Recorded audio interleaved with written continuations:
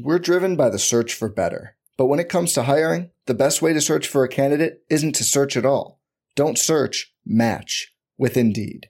Indeed is your matching and hiring platform with over 350 million global monthly visitors, according to Indeed data, and a matching engine that helps you find quality candidates fast.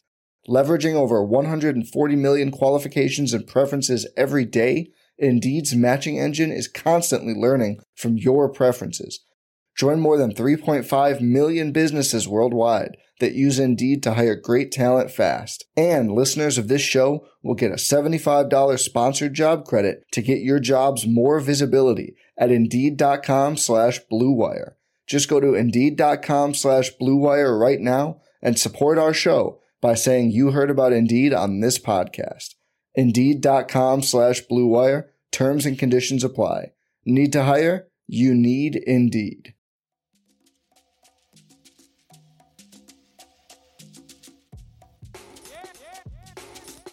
This is the Sixth Man Show, an Orlando Magic podcast, with your hosts, Luke Sylvia and Jonathan Osborne, covering all things Magic basketball. By fans, for fans. Go Magic. What's going on, Orlando Magic fans? You guys are back with the Sixth Man Show. Today is September 11th, 2023. Jonathan Osborne here, as always, joined by my co-host, Luke Sylvia. Luke, Germany are the champions of the world. World champs. We can believe it, but it didn't seem, after they beat USA, which we'll break down, here, but it didn't seem like it was super obvious it was going to happen, obviously. Even going in today, you could not, underestimate Serbia and what they've done to get to the final. But for it to come to fruition, Franz Wagner, Moritz Wagner, get that cup, world champions. Congrats to Germany and to them. It's an incredible accomplishment. Seeing those guys celebrate together and just some of the interviews and things that have happened, since the game, like Franz and Mo Wagner especially are just like in disbelief. They grow up as these kids in Germany, loving basketball, growing up, idolizing Dirk, obviously, and now being professional basketball players and playing in Eurobasket last year, winning the bronze, but this year having the chance to bring Germany its first ever World Cup. I know we're going to talk about Germany versus USA, but Franz shared this video of these kids, I'm assuming are in school in Germany, watching them, clinch the final berth over Team USA and just celebrating. And like those two guys, Franz and Mo, Franz especially because, he is officially the face of German basketball moving forward. I think kids are going to grow up idolizing Franz Wagner, and it's going to inspire like a whole new generation of German basketball players. I think that's just sort of the way that these things go naturally.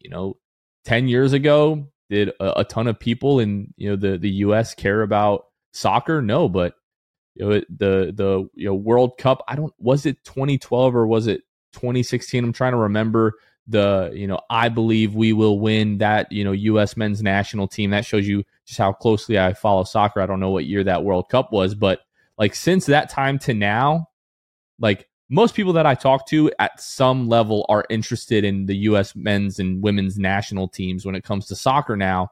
So it just shows you like the U.S. didn't even really have like a super deep run in a World Cup, really just yet.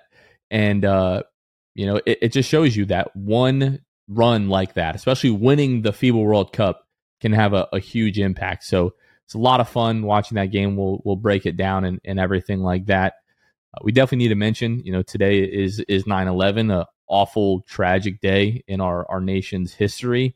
It's crazy to think that now it's been 22 years since then. And as always, just this country is not perfect.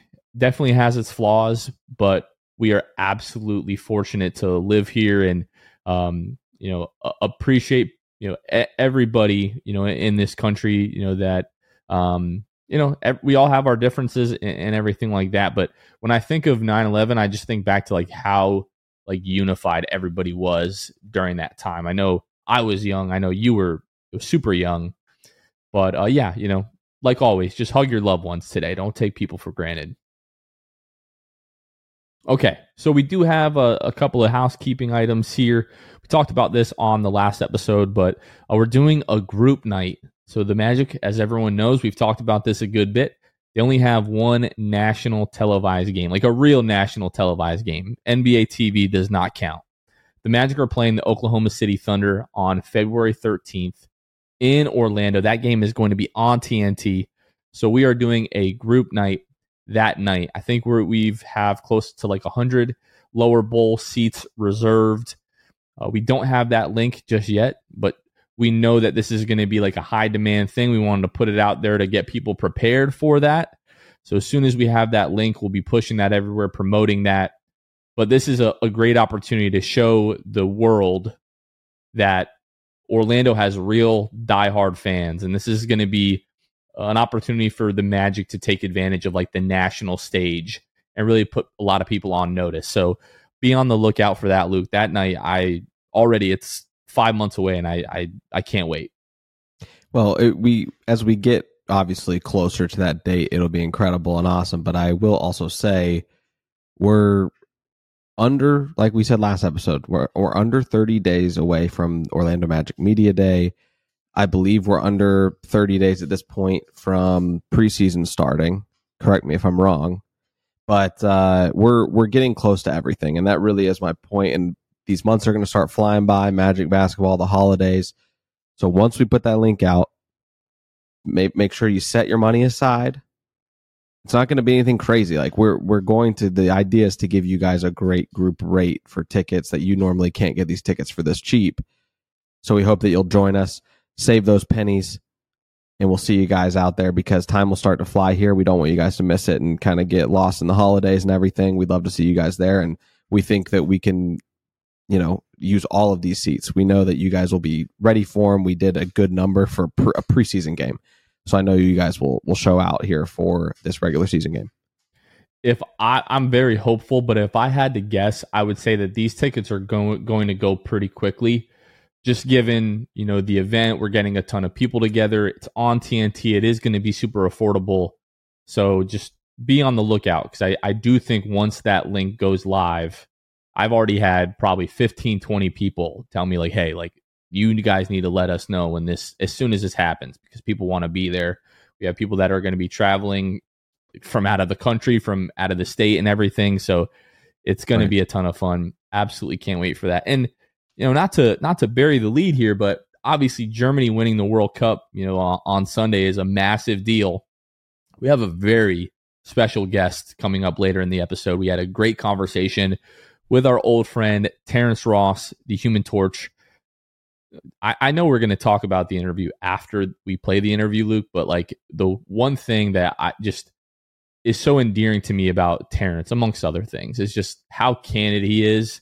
You ask him a question, he's going to tell you exactly how he feels. He's not going to sugarcoat anything, and he's just going to, it's unadulterated Terrence Ross, this interview, and it was just a ton of fun, and we appreciate Terrence taking the time. Yeah, absolutely, man. He was a lot of fun as always, and it's weird to talk to him now that he's not a member of the Orlando Magic, but he will forever be the Human Torch. It was sad in a sense, hearing him talk about the team in such a like positive light. And you could almost feel like he's trying to make sure he doesn't say we. And now that he's saying like they and, the Magic instead of us, it doesn't sit well with me. Yeah.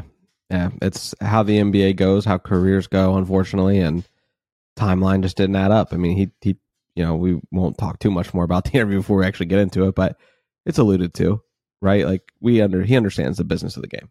Well, we recorded this Friday afternoon, or we recorded it Friday afternoon, and we started to talk a little bit about the UFC, and now all of that has happened, and my favorite fighter, Israel Adesanya, has now lost the middleweight title to Sean Strickland, so just be prepared for that. Like, we were like, oh, he's going to have no problem with Sean Strickland, and then he goes and loses the freaking title, so. There's nobody that is more dangerous than the guy that's got nothing to lose.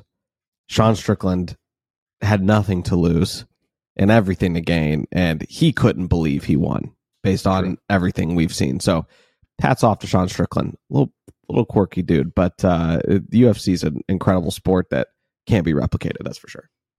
So we've got some basketball to talk about. There's been some FIBA World Cup games. We've already talked about Germany, winning the World Cup. We just couldn't hide our excitement and eagerness to talk about that.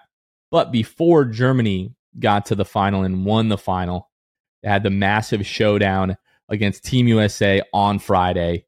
Germany coming out with the 113-111 win. These teams, Luke, I mean, from a talent perspective, we've talked about this all tournament with the USA. The USA is so much more talented on paper than all these other teams, but we said do not overlook Germany. And they had like guy after guy after guy step up in this game. Both teams could not miss. I mean, USA 58.5% from the floor, Germany 57.7% from the floor, and you can tell by the final score, 113-111. What this game came down to, and it did come down to the wire, Luke, for me, offensive rebounds, 12 for Germany, 7 to the U.S. Germany out-rebounds the U.S. 30-28, but again, it's those 5 offensive rebounds, those 5 additional possessions. Germany just ends up with more possessions in this game than the U.S. U.S. 38 for 65, and Germany was 41 of 71. Like that, to me, you look up and down the rest of the stat sheet here. These teams were so evenly matched. Neither team could stop the other. But the offensive rebounds, 3 for Daniel Theis, 2 for Johannes Thiemann. That was really the difference in the game, Luke. The biggest thing for me, it kind of resides in what you mentioned on the front of that Germany has 25 second chance points in this game to USA's 8. That can't happen, especially against a team like Germany who will make you pay. This isn't a team that you play in the group rounds. That's just a mediocre team. This is a team in the knockout stages looking to get to the final to win their first ever World Cup, and they are able to capitalize. And so they did super well, obviously. I mean, USA only lost by 2. It's not like they were trash, but letting them put up 113 points, those second chance points, have a lot to do with it. I'm watching this game, right? It's like it tips off at 8:40 or whatever it was, and I'm locked into it, as most Magic fans probably were, we would hope, for the sake of what it meant for the Magic players in general and what they'd get to experience. I couldn't believe it. Just Germany would get, punched in the mouth briefly. Germany would come right back. USA would do the same. Just a really awesome back and forth, and my favorite game of the tournament, obviously. But I couldn't believe that Germany actually held on. There were so many points where I was like, oh, they're unraveling. They're going to lose it. And they hold on. And Franz Wagner helping lead that charge. Couldn't be prouder of him, obviously. Franz with 22 points, 5 rebounds, 2 assists, and a steal. Dennis Schroeder, bounce back game. We talked about the 4, for 26, in their previous game against Latvia. He bounces back, 17 points, 9 assists in this game, 7 of 13 from the floor. But the TCL player of the game for Germany, really the MVP, I don't want to say unsung hero, because they literally tackled this guy at the conclusion of this game after the final buzzer. My boy, Andreas Obst, 24 points, 4 of 8 from behind the arc, 8 of 9 from the free throw line, and added 6 assists. I don't know, what did we watch? Probably 6 or 7 Germany games last summer, 7 in the tournament, maybe 5. So, 17, 18 games now that I've watched from this German national team over the course of the last year plus. I don't ever remember Andreas Obst playmaking and setting his teammates up the way that he did in this game. And closing minutes, I think Germany's up by 3. I think it was Schroeder that found Obst in the corner. Halliburton is trailing. Obst had already hit 3 threes in this game. Obst hits Halliburton with one of the nastiest pump fakes I've ever seen. Now, I think Halliburton hit like a slick spot on the floor because he just slides out of the frame, and Obst knocks down the 3 to go up 6. And that was when I was like, they are going to do it. They're going to win this game. And, we're going to keep talking about Germany winning the World Cup. But when I saw plus 2,500 and your boy cashed out, turned $20 into $500 on Germany winning the World Cup. But I just knew that if everything broke right for Germany, they had a real chance to win this tournament. Obviously, no Jokic. Massive deal for Serbia. It really feels like if Jokic had played, Serbia might have run away with this entire tournament.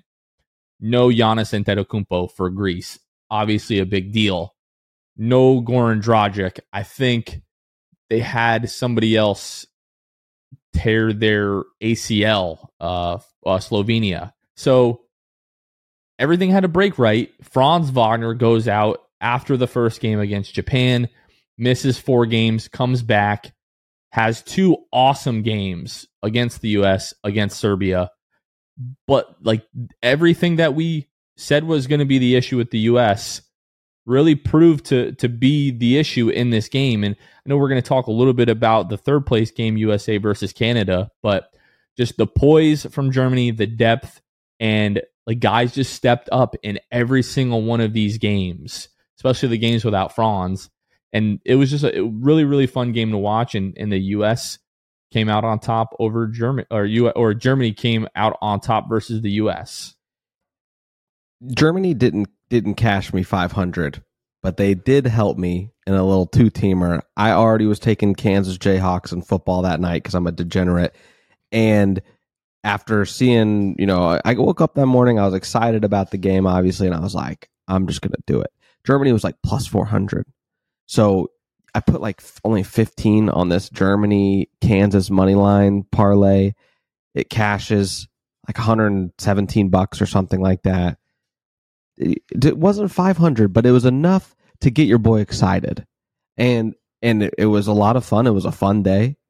Turned it into a fun weekend. And then we get to see, well, I didn't personally get to watch the Germany game, the final against Serbia today, as I was in church getting updates. I was looking, scrolling on my ESPN app, just refreshing, seeing what the score was. And man, what a weekend of basketball, that's for sure. So my family, we drove to church this morning. My wife and mother went inside to serve in kids ministry. I sat in the van and watched Germany versus Serbia. I had to. Not only because like the money, like I would have wanted to watch this game regardless, but like, I did my best to cover all throughout the entire tournament. It's like, what am I not all of a sudden going to cover the final where we have a Magic player playing, 2 Magic players playing in the final? So I kind of felt obligated to do that, but I did. I was like, God, please forgive me. You understand. You know my heart's in the right place here. I'm just trying to watch some ball. I'm going to go in and enjoy second service. I'm going to have my hands up, worshiping you, all that kind of good stuff. But yeah, I definitely had to watch this game. On the other side of the bracket in the semifinal, Serbia took care of Canada 95-86. Bogdanovic was awesome. 23 points, 8 of 12 from the floor, added 4 rebounds, 3 assists, and also 3 steals. And yeah, RJ Barrett, high score for Canada. Going into the semifinal, that's just probably not going to be good enough. And then it was USA versus Canada in the bronze medal game, the third place game. I was up late watching UFC Saturday night. I knew I was going to have a long Sunday. I wasn't about to go to bed at 1 a.m., wake up at 4:30 to watch this bronze medal game, especially when I found out Paolo wasn't playing, Brandon Ingram wasn't playing, Jaren Jackson Jr. was not playing, all 3 of those guys out with some kind of, upper respiratory illness or whatever is going on. USA loses 118-127 to Canada in overtime. USA was down 13 in the first quarter, Luke. They came all the way back, took the lead in the second, but found themselves down 2 at the half, down 9 late in the third, and then into the fourth quarter, they come all the way back. Mikal Bridges is fouled, down 4 with 4.2 seconds left, makes the first free throw, misses the second one on purpose. It was probably the cleanest. You've seen teams try to do this, right? where you're down 3 with just a second left or whatever, and you're going to try to, miss the free throw and get the rebound and put it back in. Never seen it executed as well as Mikal Bridges was able to do this. Runs behind Serbia, grabs the ball, gets to the corner, plants his feet, just turns around, throws up a prayer, makes it with, I believe, like 0.2 seconds left. They go into overtime, and then it was all Dillon Brooks, all Shai Gilgeous-Alexander. It was too much for the U.S., and they're outscored, 16-7 in overtime. And the U.S. failed to medal in the FIBA World Cup, Luke. I hate that it was Dillon Brooks. Scoring 39 points, by the way. Scoring 39 and then going on to talk about how he's embracing this villain role, like Kobe found the Black Mamba type persona, and he's like, I guess this is my persona. Do you mean after he was playing victim, after they lost to the Lakers, claiming that fans and the media made him the villain? When he coined the nickname Dylan the Villain? Yeah. This guy's all-time front runner, Dillon Brooks. Yeah, all-time corny, cringy. Can't believe that the U.S. let him have 39 on one of his more efficient nights probably of his career, going 66% from the field. Hats off to him, I guess. 7 of 8 from 3. I'd much rather give Shai Gilgeous-Alexander some praise here. Obviously, he's able to 11 of 20 from the field, gets to the free throw line, hits all 8 of his free throws. It is unfortunate to lose this game solely because of my disdain for Dillon Brooks, to be honest with you. Obviously, you don't have, Paolo Banchero in this game due to illness, right? It was what it's been for him. And Brandon Ingram not playing. Not that he, really did much for you. Jaren Jackson Jr. doesn't play in this one. Unfortunate not to medal in this one. I choose to reflect more on Germany winning this World Cup for sure. Well, Paolo and Jaren Jackson Jr. arguably like 2 of the top 3 or 4 defenders, at least the way that they've performed throughout the international cycle in the World Cup. But defense, the last couple of games against Germany, against Canada, absolutely the issue. You give up 127 points to Canada. You let Dillon Brooks hang 39 in 42 minutes, 12 of 18 from the floor, 7 of 8 from behind the arc. He added 4 rebounds, 5 assists, and a steal, 2 blocks. The game of Dillon Brooks' life, like literally the biggest game, maybe not the biggest game of his life, but probably the best game of his life. Just a great performance from Dillon Brooks. As much as you hate to say it, you got to tip your hat to him. But now that this international cycle is over for the U.S., we all knew that this was not the best of the best that the U.S. could send, right? Now everyone's saying, oh, look at Noah Lyles, like he looks right, blah, blah, blah. No, I don't want to hear any of that crap, because this was not the best of the best that Team USA could send. And to me, it's an issue just with like American basketball culture around Team USA, culture around the NBA. You look at all these other countries, every team is sending their best. They don't have the talent pool that we do. That is correct. But, yes, they would have loved to have Nikola Jokic, Serbia, right? Greece would have loved to have Giannis. Those guys sat for different reasons. Jokic is resting after a long season. Giannis is out with the knee procedure. But we do not prioritize winning at the international level the way these other countries do. You see the reaction to Serbia losing in the final, and guys sitting there like Nikola Jovic literally sobbing after the game, and what it would have meant to Serbia and to like people that live in Serbia, what it would have meant to them to win the World Cup. And I do think it's because we have just in our lifetime, the US has just dominated the world like a few times over. It hasn't been close, so we just expect it. And because we've won Olympic gold medals, and because we've won, FIBA World Cup championships and gold medals, it's like, oh, you know what? We have enough of those. It's not really that big of a deal. We still have the best players in the league. We still have the best league in the world. we have the best players in the world, the best league in the world, all that kind of stuff. When we're talking about, the gap between the US and the rest of the world is, people say that everyone's caught up. They haven't caught up because we're still not at this point sending our best cycle after cycle. But what I will say is, if we continue to not prioritize Team USA basketball and international basketball the way that every other country around the world does when it comes to these competitions, give it another 15, 20 years, and we might look back and be like, man, what would we give to go back to the days where the U.S. was just absolutely dominating, and how much we took those days for granted, because it is coming. If Nikola Jokic plays for Serbia, Serbia might have just run away with this FIBA World Cup. There might not have been a close second. That's how good, I think there's a lot to not having a superstar and just kind of having to, be a sum of your parts and rallying around like, hey, we don't have our best player, but we're going to play hard. We're going to play team basketball, which is exactly what Serbia did. But I'm concerned about what USA basketball is going to look like in 30 years from now, because nobody cares now because we always win. But 30 years from now, if we never win, people are going to be like, man, this sucks. And people are going to care more.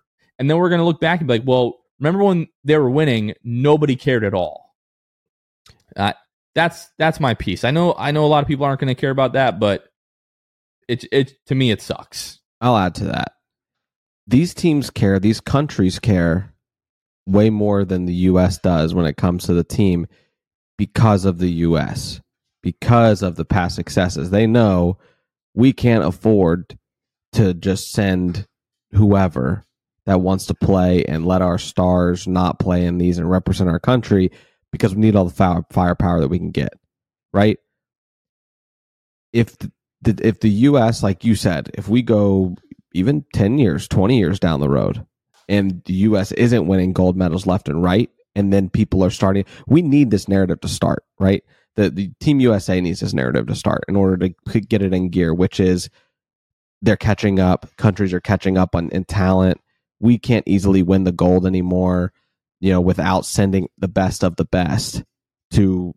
And it is crazy that, like, with the team that they send out, right, it has some flaws on the roster. Kerr, frankly, has some flaws in his, he's stuck in his Golden State, Steph Curry, that team. He's stuck in that philosophy. Didn't show too much willingness to change things up, in my opinion. So I would say, go on to say that, you're getting stuck in that, and it's going to cost you. You're going to come to the point where these other countries are actually catching up when it comes to the international stage, because you're not sending your best.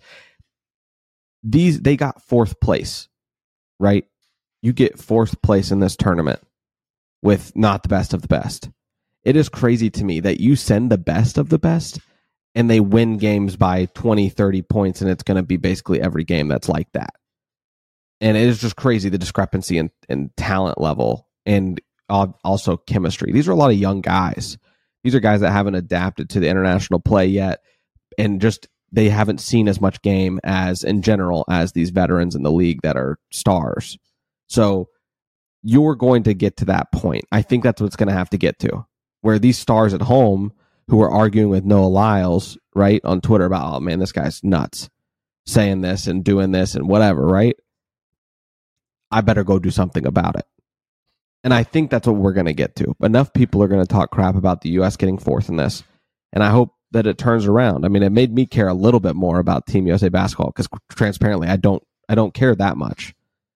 But I think I'm going to start to, because of this and because of the narrative that's starting. And hopefully, and I will be, who knows, maybe I'll order an American flag in the mail if they put the superstars on the roster, just so we can watch us beat everybody by 25. And so I can just sit down and just say, thank you for proving the point, but you've got to play the game to prove your point. And I think that's just what these guys aren't doing. And hopefully they do in the next, cycle that the opportunity they have.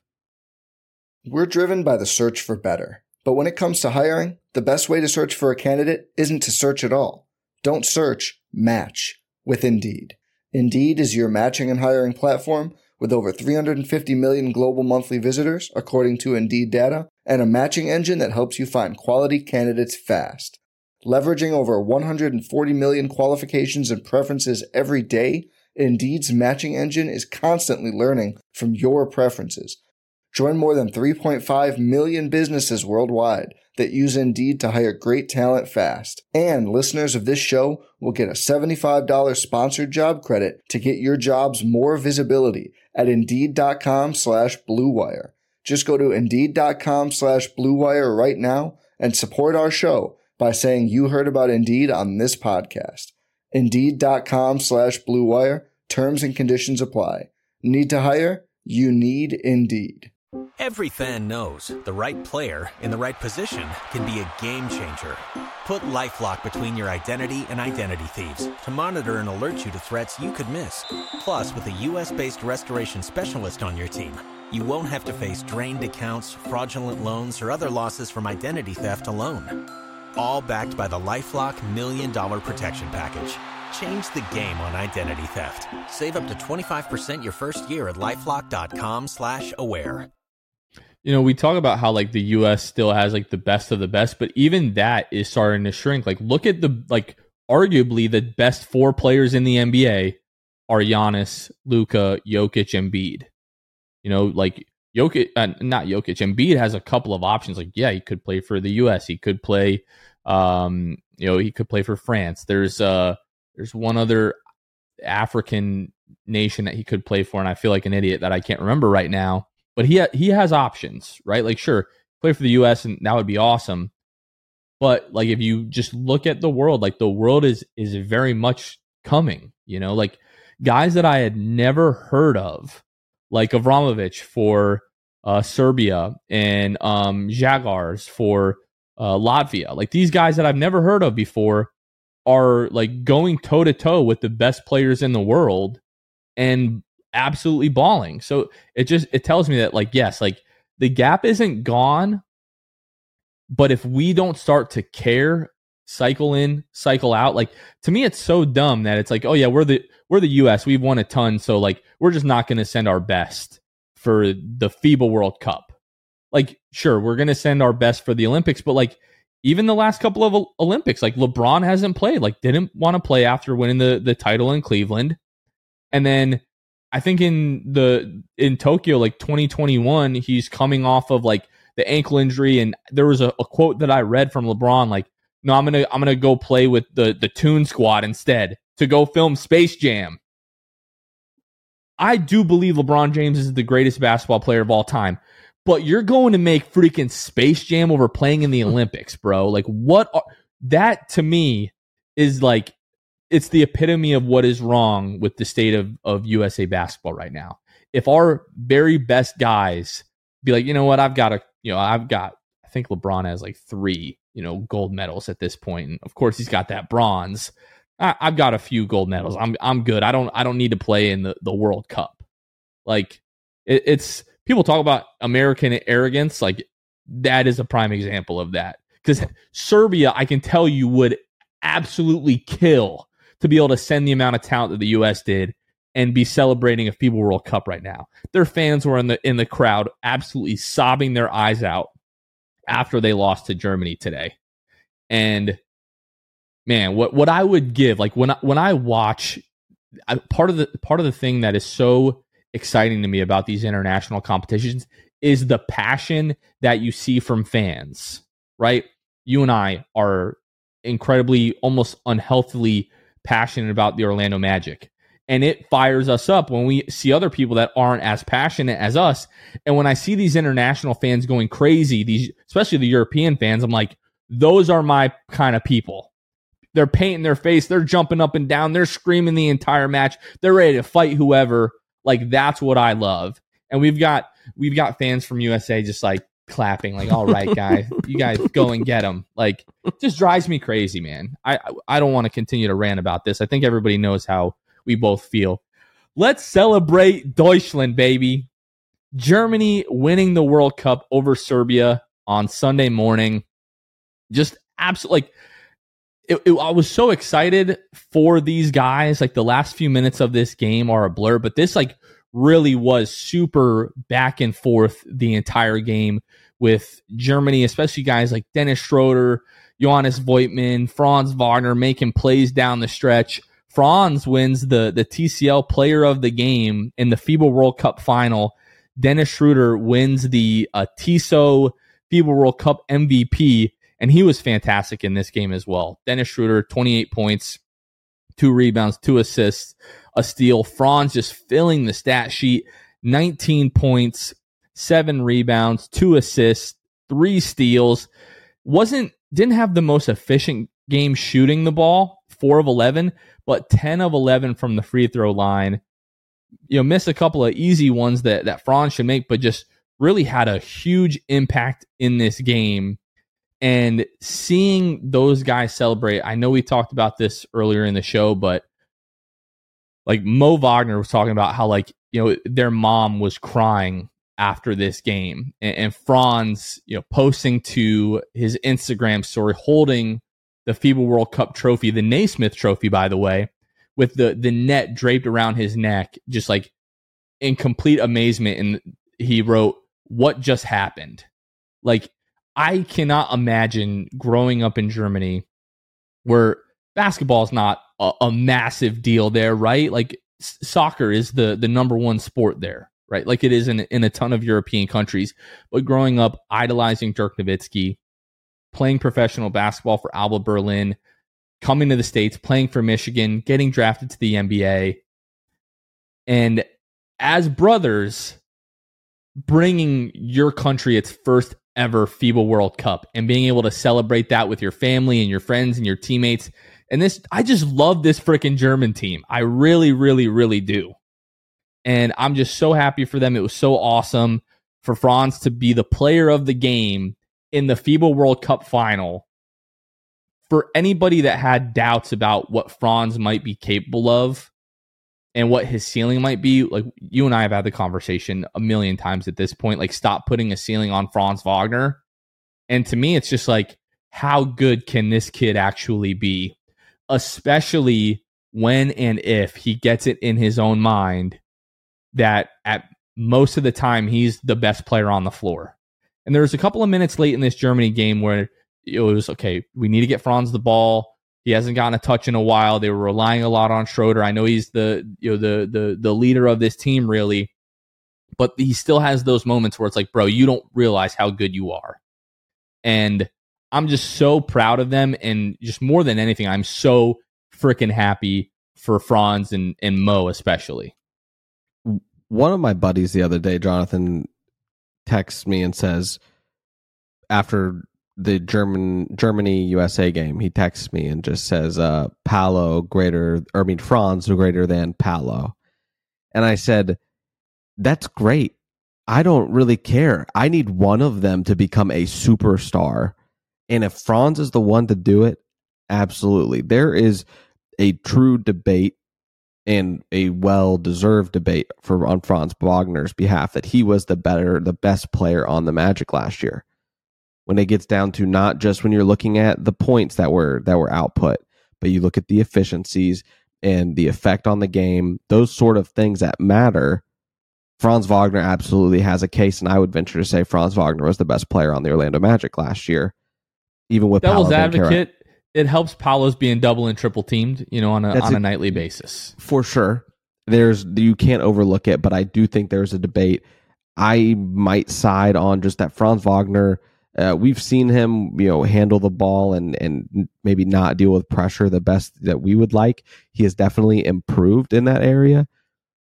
And maybe that they're just both best suited for their roles, as Paolo being the guy that is getting, double team looks and all of that over Franz. And we're perfectly fine with that because Franz is going to capitalize on it, right? Don't use the man that's guarding Franz to double Paolo. That's for sure. So that is what I'm saying, though, is that this future is so bright for this Orlando Magic team to kind of bring it back to the Magic. Franz Wagner has a chance to be very, very, very great. Paolo Banchero, much of the same. Like I said, I just need one of you. To become a superstar, and the other one to continue, on your trajectory to become a respectable number 2 option. an above average number 2 option. That's all we need. We've talked about this. We've on and off recording. So super proud of Franz, Germany, bringing it home. Couldn't be prouder of that team. I do want to say really quickly that conversation has started to bubble a little bit on social media. And let me just tell you all, stop. It absolutely does not matter. I understand we got 3 weeks until media day. Everybody's bored. The conversations just do not need to happen. The good thing is we have 2 guys on this roster who are going to be perennial all-stars. Whoever is going to be better, whoever is going to be the alpha on this team, that is all going to happen naturally. But we don't need to start having these debates amongst Magic fans of, no, Paolo's better, no, Franz is better. We don't need to start dividing ourselves into Paolo and Franz camp. Guess what? We have both of them on our team. They're both freaking amazing, and let's just enjoy that.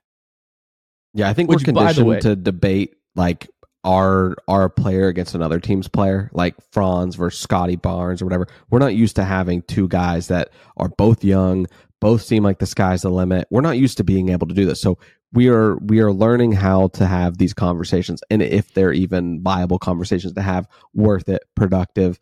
Like Jonathan said, not really productive. Time will tell, and we think that both of them have a great shot. Like you said, perennial all-stars. I don't think that's out of the question.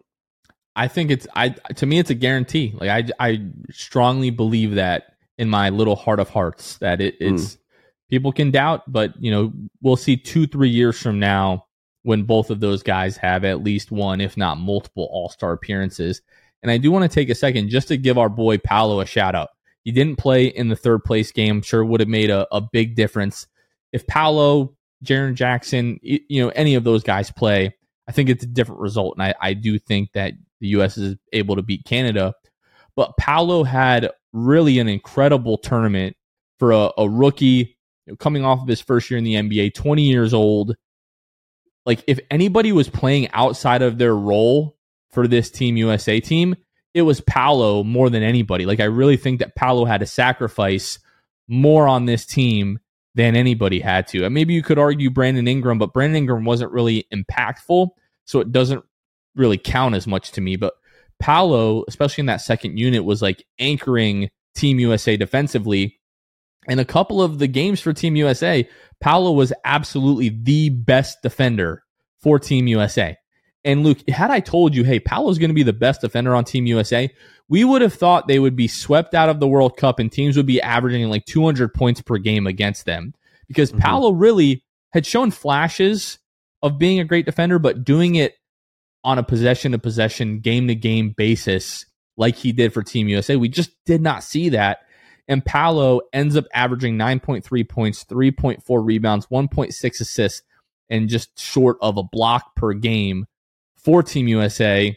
Did a great job representing our country, did a great job representing the Orlando Magic, and sort of putting the world on notice that he is coming. And, the game that he had against New Zealand, like, this is what this kid is capable of doing on a night in and night out basis. So I am just so grateful and so proud for and of Paolo, Mo, Franz, even Joe Ingles, Goga Batadze, the way that they all represented the Magic in the FIBA World Cup, but especially the young guys, Paolo, Mo, Franz. Just so happy that Paolo got this opportunity, just happy that Franz and Mo will have this achievement that they'll be able to celebrate, not only for themselves, but for their family, for their country, for the rest of their lives. Like, even if they don't go on to win, an Olympic gold medal, or even if they don't win another FIBA World Cup, like, they brought their country their first ever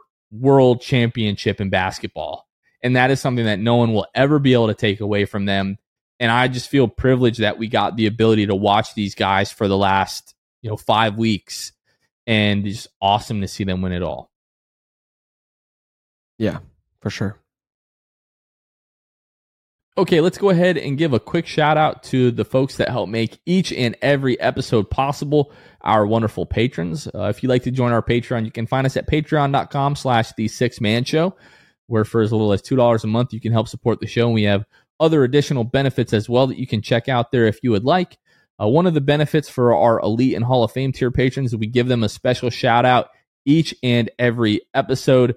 Give a big shout out to our boys over at Court Cousins, Drew Gooden, Armin, Carson Tulo, Jonathan Borges, Normal, our boy Jay at Magic Player History, who was actually in attendance in Sydney for UFC 293, Gabe Gaines, Wiffle, Michael Martin, Jamel Miller, Michael Salapong, Donkey Punch Dave, Paolo and Franz's Warmth, Pierre A, Nostalgia and M&M's, Dylan Holden, Mr. Mikey, Eduardo Sanchez, Drummy, Danimal, Dodo 15, Bobby Skinner, PB in the Mix, Goody 93, Teddy Sylvia, Eric Lopez, Fuchsia, Juan Geraldo, Bill Fulton, Edmund Lagone, Jose Esquilin, Destined for Greatness, Caleb Pete, Cannibalism, Ty, Mr. TV, ESPN Really Sucks, Gear 95, Shred, Junior Bruce, Half Freakin', Chahan 177, Bulby the Don, Himlo, Ben Himro, RM Prov 221, Ray Pastrana, Magic Kid 714, Spanky, Season Soft Taco, Victor Cologne, Irish Magic Mike, Austin Lampy, Random Hustle, Only Franz, Maria, Keith Wallace, Fritz, Currency Kev, Bruv Sal, and we used to have a patron that was named Franz Goated for Show.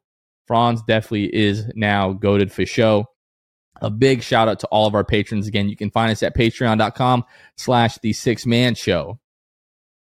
Luke, let's get into our conversation with our boy Terrence, the Human Torch Ross.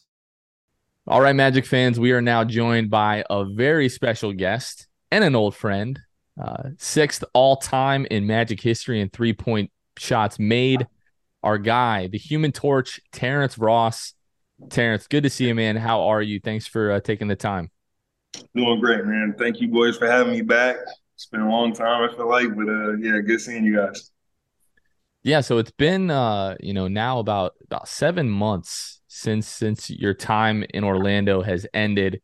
We want to take you back to that time in February, when the buyout happened and you and the Magic kind of mutually parted ways at that time. Obviously, your role had changed, in recent years with the Magic as the team just started to go in a different direction. But are you able to talk at all about some of the conversations that might have been happening behind the scenes, and then just sort of the decision that you and the Magic came to part ways in February? Yeah, I mean, yeah, it was for sure a long time coming. I felt like, definitely being there for as long as I was. I was for sure the oldest guy. Probably had like the longest tenure just with the organization as a whole. So I got to see a lot of changes and revamps and rebuilds. So I felt like it was just getting to that point where it was kind of inevitable. I knew it was going to happen. They were just going in a different direction, and their priorities kind of had shifted. So it was just how it is. That's how the business goes, man. Can't be in one place forever. Not too many people have that luxury, but I mean, yeah, it kind of, you could tell that, they were trying to go that way once, they traded pretty much like Vooch and Evan and Aaron. You kind of knew that, like, all right, that's the end of what we were trying to do, and they're trying to just restart it. So, I mean, it's unfortunate. I kind of got, like, lost in the shuffle. Not lost, it's kind of lost in the sauce, really, when it comes to, like, shipping the rest of that regime out. So I kind of just got, I guess the short end of the stick, and it's how to write it out the way it went. But, that's how it goes, man. Was there a point, obviously February is when everything, becomes, official. You said you saw it probably going that way. But when we had you on the show last year, there was a lot of, you just seemed to exude just confidence in this team and the ceiling for this team, and we're excited about it. I think that's something that we appreciated as the season went on, that we could still see that you had that excitement. You're up on the bench. Obviously, you're cheering these guys on, even though in the back of your mind, you're probably thinking, I know what this means for me. Can you just talk about kind of the love that you still maybe have for Orlando and the players on the team and this roster and all of that, really? No, for sure. I mean, yeah, like, even though that, things were changing and I was kind of, in the same spot, I was still there with, a group of guys that were good people that were, fun to be around, like guys that, had talent and fun to play with. So, and in the grand scheme of things, like, when you break it down, like, being there on a day-to-day, like, it was actually cool. Like, it wasn't too bad. Like, I had, good relationships with not just the players, but, everybody in the organizations, from the front office to, the chefs to the trainers to just everybody in the building. So going to work, it was cool. Like, I always had a good time. I had a lot of relationships with a lot of people. So, when you focus on stuff like that, it makes, times fly by and it makes, everything a little bit more enjoyable. But at the end of the day, you do realize it's a huge business and it's a organization that's trying to get better and trying to do what they feel they need to do to take the next step. So, it was what it was, and I kind of accepted it. But at the end of the day, like, I still got to go to work, still had a group of friends I could go hang out with, and still got to play ball. So it's just all about perspective. Yeah, there was times, it was definitely days that were harder than some, and it's just like what it is. Like they're trying to figure out what they can do and how they can move into the future, and knowing that like I necessarily wasn't a part of those plans, like yeah, you kind of sometimes can get down or get into your head a little bit, but for the most part, like just being around a group of guys, I feel like if this was a different team or a different group of guys with different characters and personalities, like it could have been a lot worse. It could have been a lot less enjoyable. It could have been miserable. But seeing those guys there and kind of like seeing them take those baby steps into the league and making progression and, finding their identity. Like that's always fun to see regardless of, what team you're on. Like the process and the journey is always fun and it's a grind. It's a super long season. So to see them kind of figure it out and go through the ups and downs, like it's always fun, man. So I enjoyed it. I still have, good relationships with a lot of the guys and coaches on the team. So it's always, it's always love when I see those guys. Terrence, so you played for really just three teams now, Toronto, Orlando, Yeah. and Phoenix, but you've been in different locker rooms in the sense of like different iterations of those teams. And for the last couple of years now, a thing that we keep hearing about this Orlando Magic team and this organization is that this group is special. And a lot of times, like every player says that about every team, like, oh, this group of guys is really great. This team is really special. But for me, at least, and I'm sure for other fans, it's kind of gotten to the point where we literally hear that from everyone again and again and again, to the fact that like it seems really authentic. Can you just talk a little bit about like what actually makes this team and this iteration of this team special? Honestly, to keep it short and simple, what makes the Orlando Magic special, especially going to the future, is that you guys have Paolo Banchero, Franz Wagner, and Wendell Carter. And with those three, I feel like they're going to spearhead, the driving force that is the Orlando Magic. Like they're young, they have a lot of game, a lot of growth. I feel like, just seeing Paolo go and get this type of, just summer workout. Not, I'll call it a workout, but it's really, he just went to go play with, USA. And you can't really, he's playing with the best players in the world, like best players in the NBA, guys who in their own right are trying to take that next step. So for him to be around that environment, him and Franz, I think it's going to bring a different level of character and just confidence to this team that's already young. Because now you look at those guys, they're playing on a world stage. They're bringing so much exposure to them, to their team, to the league.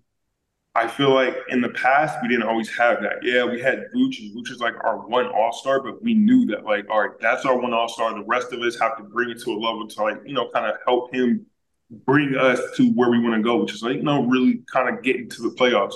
But with Paolo and Franz and Wendell and Markel and Cole, like, these are guys who are literally getting primed up to get ready to go into the prime in the next few years. And it's all about, can the front office keep that together, and can they keep those guys, with the momentum to take it to where they want to see it? Because this is the most talented team that they've had in the last, since I've been around, like before even I got here. Like we had, one all-star in Vooch, but they have that chance to have three all-stars on one team. I think just their mentality, knowing them personally, I know how they approached offseason. Like they're going to come back so much better than next year. You can tell already the defense was unreal. I mean, it's just the level of physicality that they play with each night. I think even having the chance to experience that from just the other side of the bench in Phoenix, when we played that one game, it's like, all right, it's not just Mo saying like, we have a chance to be this good. It's like, no, it's like, I'm hearing it from Monty Williams. I'm hearing it from D-Book. I'm hearing from all these guys like, all right, this is who like we perceive them to be, and it's not the same team as 2, 3, 4 years ago. So it's definitely a different vibe. And it's literally the first year. Paulo just got drafted last year, had an amazing rookie year. Franz took that huge step. Mo Wagner took a huge step, I feel like.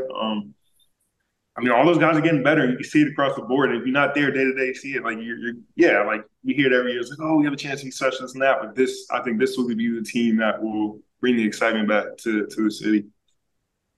You talk about being in Phoenix and getting to experience being, on the other side of the court from those guys that, in this organization that you spent so many years with. What was that like for you, and maybe pinpoint some of the biggest maybe differences between the two organizations and experiences you had? I mean, it's literally just that. Like when you're with your team every day and you're trying to buy into the system, you're getting, the system drilled into your head. Like you're gonna think that like, yeah, it's just coach talking, and you have to believe it to go out there and make it work. But like people don't necessarily get to see the opposite side of that. Like I know how teams perceived us a few years ago, and seeing just like the game plan when it comes to, how they wanted to slow down Wendell, Franz, Paulo.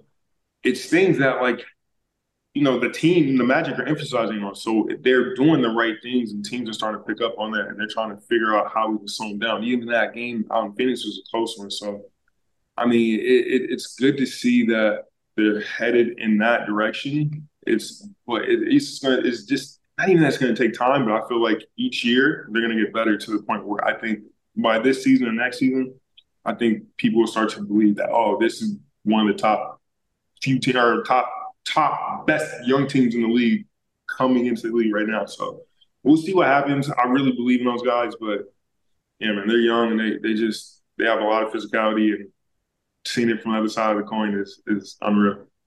Bringing the conversation back to you specifically, Terrence, like maybe you didn't have a ton of time, like right after the moves were made, because you're trying to get acclimated to a new team that was, looking to be in title contention. You guys were gearing up for the playoffs. You're learning sort of what your role is on that team. Since the season has ended and maybe you've had a little bit more time to reflect on your time in Orlando, like what are the things that you're going to like cherish the most and like think about when you think about your time with the Magic? Honestly, I would just say that it's just the city really embraced me, the fans.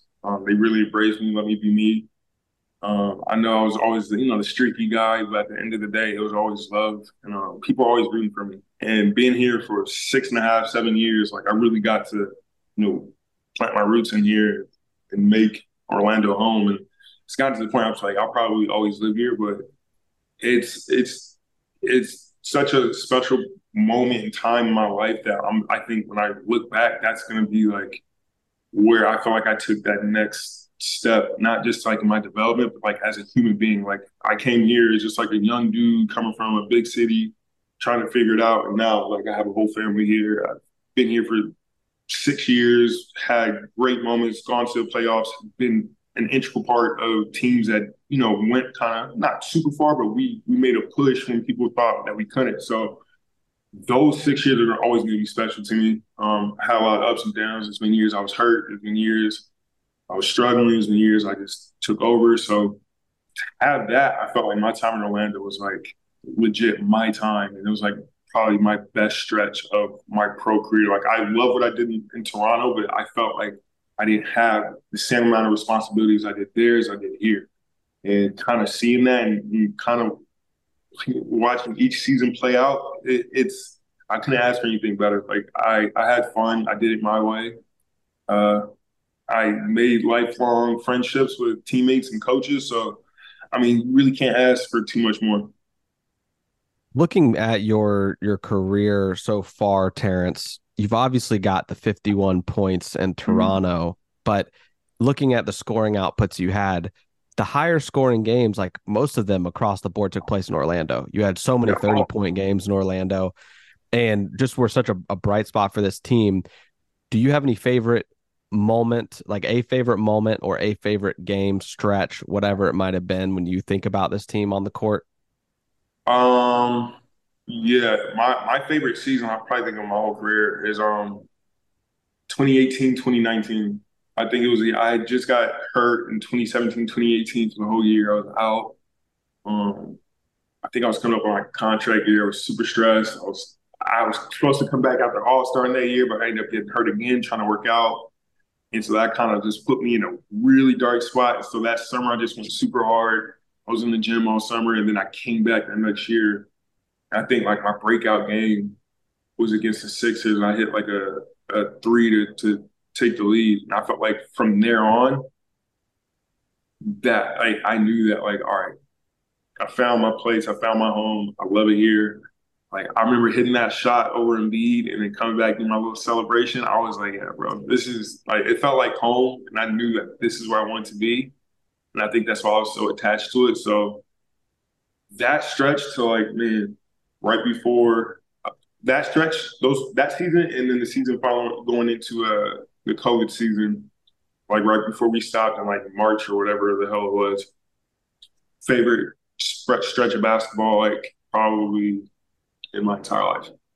Playing at the highest level, going out, having big scoring outbursts, leading team to the playoffs, playing with a teammate that went to the All Star. Like it was great. It was great. We talked about that shot the last time that you were on the show because you hit Yeah, that shot. You come back down the other side of the floor and you slap your yeah, thighs. The hardest I've ever seen any human being do that in my life. no, for sure. I remember in the moment, I'm like, bro, that has definitely like gotta hurt. Oh, But it did. I had like real thick pads on. It hurt my hands a little bit, but I had thick pads, so it was cool on my thighs. So I always wear pad up, compression shorts. Thank God I did. something that comes to mind, and I think not only your play on the floor, but just like your personality was so endearing to fans. Mhm. Like I think of like the dunk that Jalen had over DeRozan, and you're just sitting on the bench, Yeah, like yeah. hands over both heads, like, oh my God, I can't believe that happened. The other one I think is like the cringe Uh, face that you gave. Bradley Bill. Yeah, Like when you talk about, fans sort of like letting you be you, I think that was apart from, what you could do on the floor, like the shot making, like the athleticism, all the things that you brought on that end. But one of my favorite things about you, Terrence, is always just like you were you. Like you hmm you weren't putting on a show or a facade to try to impress anybody. You were just Terrence Ross, and yeah, it was just so much fun. Can you talk about like some of your favorite moments, maybe off the floor? Maybe you don't have to, put yeah, anybody on full blast, but just some of your favorite moments off the floor Feel with the Mavs. free. yeah. Man, off the floor, I would think just like kind of just like that year, 2017, 28 or 2018, 2019. I think that group of guys is one of my favorite teams to be around because I had like a nice relationship with everybody. I was genuinely cool with everybody. And it's hard to find in the NBA, man. You get so many different teammates that come and go. And, sometimes guys have egos and sometimes guys are, just not super sociable. But we had a really good team that year. And it's so funny because when we started out that year, I did not think we were going to have as good as chemistry as we were because I knew we had Evan, Vooch, AG, myself. I knew that we're all we're different. Like Vooch and Evan are Euro guys, and they're always super old school and traditional with the way they think. So I would just say, man, getting to know those guys on a personal level was great. And then on top of that was just, I know with me and Vooch and Evan, all year they would always try to get me to come out to dinner with them and let's go eat, let's go eat, let's go eat. And I think like maybe halfway through the year, I gave in to them. I was like, you know what, forget it, we'll go eat, yada yada. Yeah. And then I remember the first game that I went to go eat with them. I was like, you know what, this is a great meal. We had good wine. I was like, this is a great conversation. I laughed. The next day, I had the game when we played like where I hit like, no. What game was it? I think it was like, I don't know. It was one of my 30-point games I had. Now I think looking back and I was like, I think it's because I was hanging out with Vooch and Evan. Our chemistry just skyrocketed 10 points and I went out there and felt super comfortable. And I think it was just a great time. But it's the friendships, man. The friendships are always going to be the best thing. Like on the court, it's always great. But it's the locker room, the camaraderie, the friendships. That's the thing that I'm always gonna look back on. Yeah, well, obviously, that's what we see from this team is that the camaraderie, like you said, the friendships that you built. I'm sure, way more than any of us will ever understand because it's, a lot of that is behind closed doors. Mm. Is there, you talk about Vooch and Fournier, is there a relationship that you built that really surprised you, with whether that be, a certain player or a couple different players throughout your time with Orlando? Is there one where you were just like, I don't know how we're going to gel, but now we're best of friends and we still keep in touch, like that sort of thing? Vooch, 100%. Because I'll never forget the year I kind of came back from injury. We were playing in Philly, and I forgot what happened. I think something happened. Somebody scored on me, and then Vooch had said something to me like in passing or something like during transition, and I got mad. I remember being mad, and then I remember Embiid came down and scored on him, and so I said something to him after that, and so we were barking. I remember Cliff called a timeout. We come to the huddle, and then Vooch said something again, and then I went up to Vooch. I was like, "Bro, stop fucking talking." Da, da, da. And we're getting into it. We're talking back and forth, and then I remember the coach having like plays out like break us up and this and that. And then I remember right then I was like, "Bro, I can't stand this dude. I cannot stand him." And then I think, and it's so funny because he'll tell you this too. For like maybe like 2 weeks after that, like I did not say a word to Vooch. I was so hot, like, and because we lost that game too, we should have won. We lost, but I remember I was being mad about that. And I feel like maybe 2 weeks I didn't say a word to Vooch. And then I don't know what happened. I don't know where it all changed around, but like it must have been in the following game. It's in Philly or in Orlando when I hit the shot against Phillies where everything changed. Like after that, like we were close. And I think it's because we butted heads, like we kind of had that respect for each other.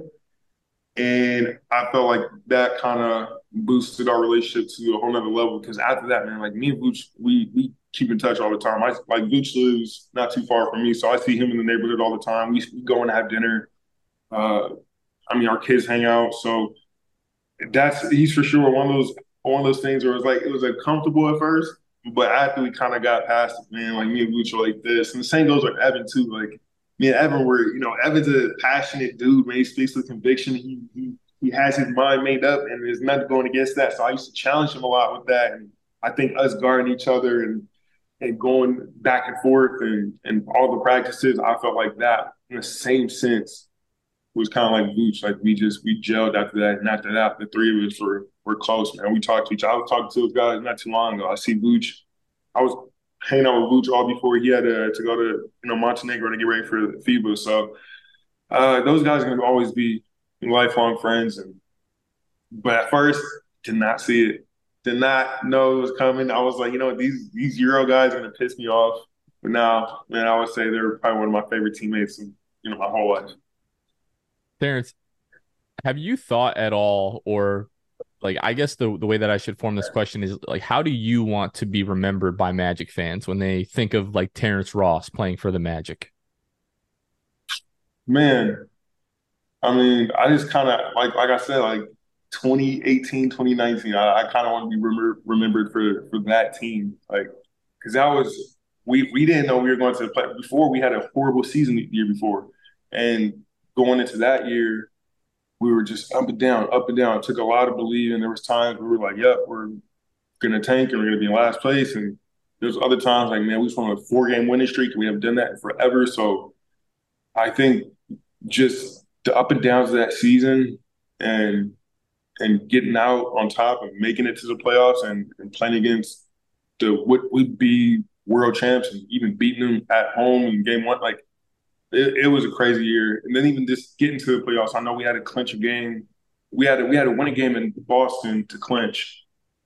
And that to me was probably it was unreal because me, Evan, and Vooch all had 20 plus points.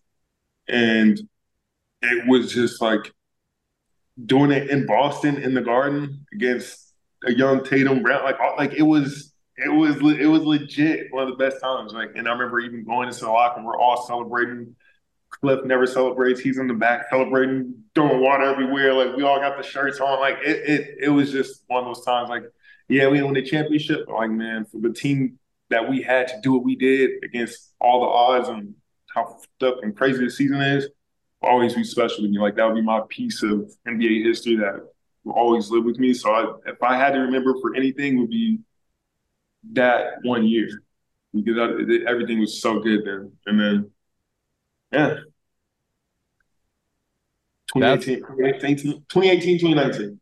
Boom. that's one of my favorite Magic teams of all time personally, because again, you guys were, it was like 21-32, and then you go Mm-hmm. 22-9 or 20-31, and you went 22-9 to finish the season, beat Boston, destroyed Atlanta at home, Yeah. the last home game of the season.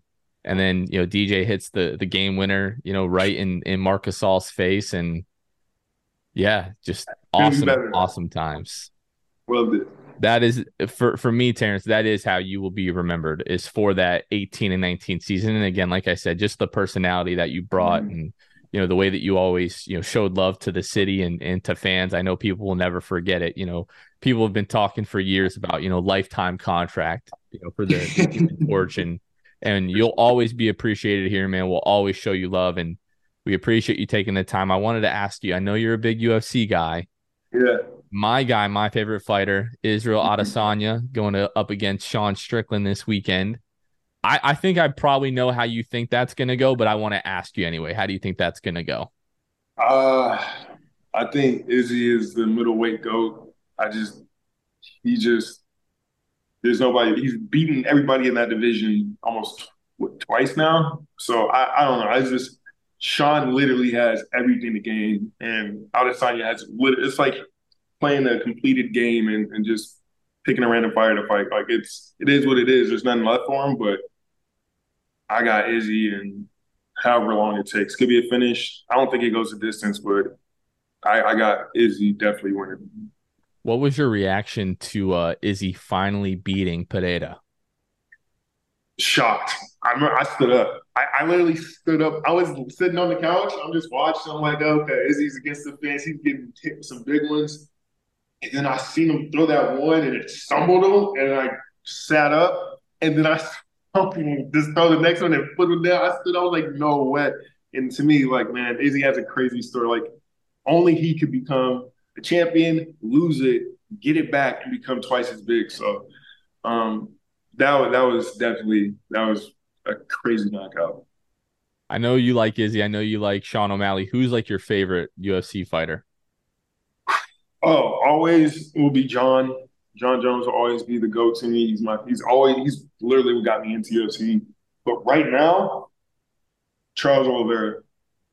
Charles, John, Charles, and Sugar Show. They're the most entertaining. You get a little bit of everything. You get the hands, you get the jiu-jitsu, you get the all-around dominance. So, favorite three fighters. Awesome. Well, Terrence, again, man, we really appreciate you taking the time. Always appreciate what you did, your time here in Orlando. And we know it's not done for Terrence. We know something, else is on the way. So best of luck to you, to your family. Mm-hmm. And, a few years from now, when you're all said and done, we look forward to seeing you at Magic Games. For sure. You see me around. Appreciate it, Terrence. Thank you, guys. As always, appreciate our guy, Terrence, for stopping by the show, taking the time. Great conversation with Terrence.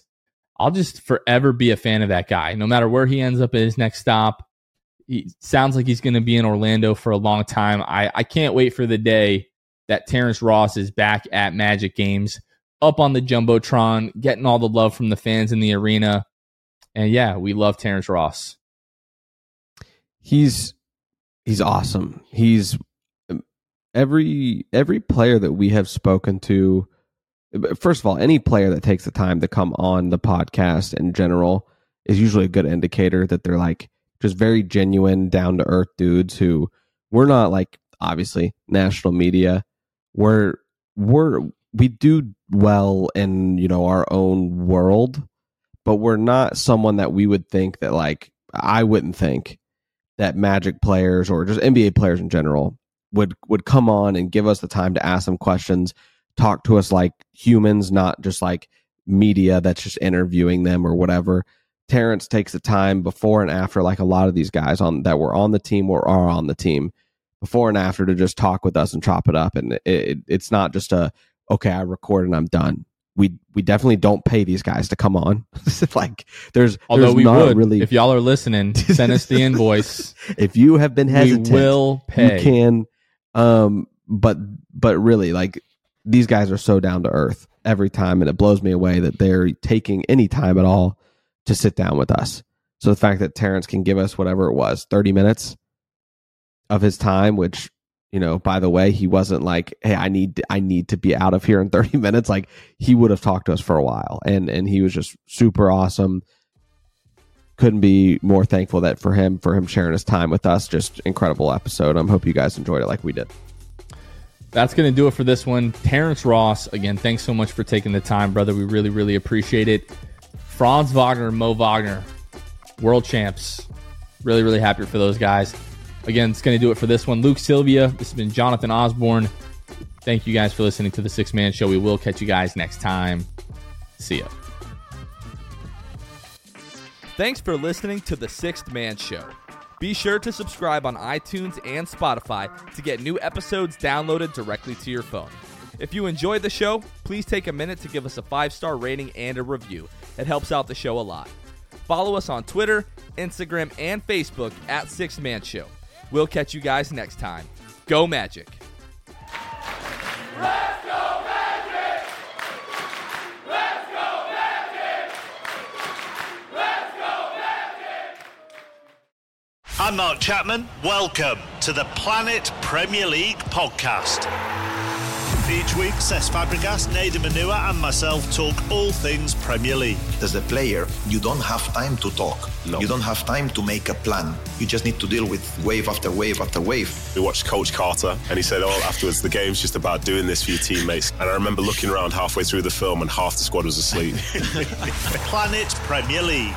Listen wherever you get your podcasts.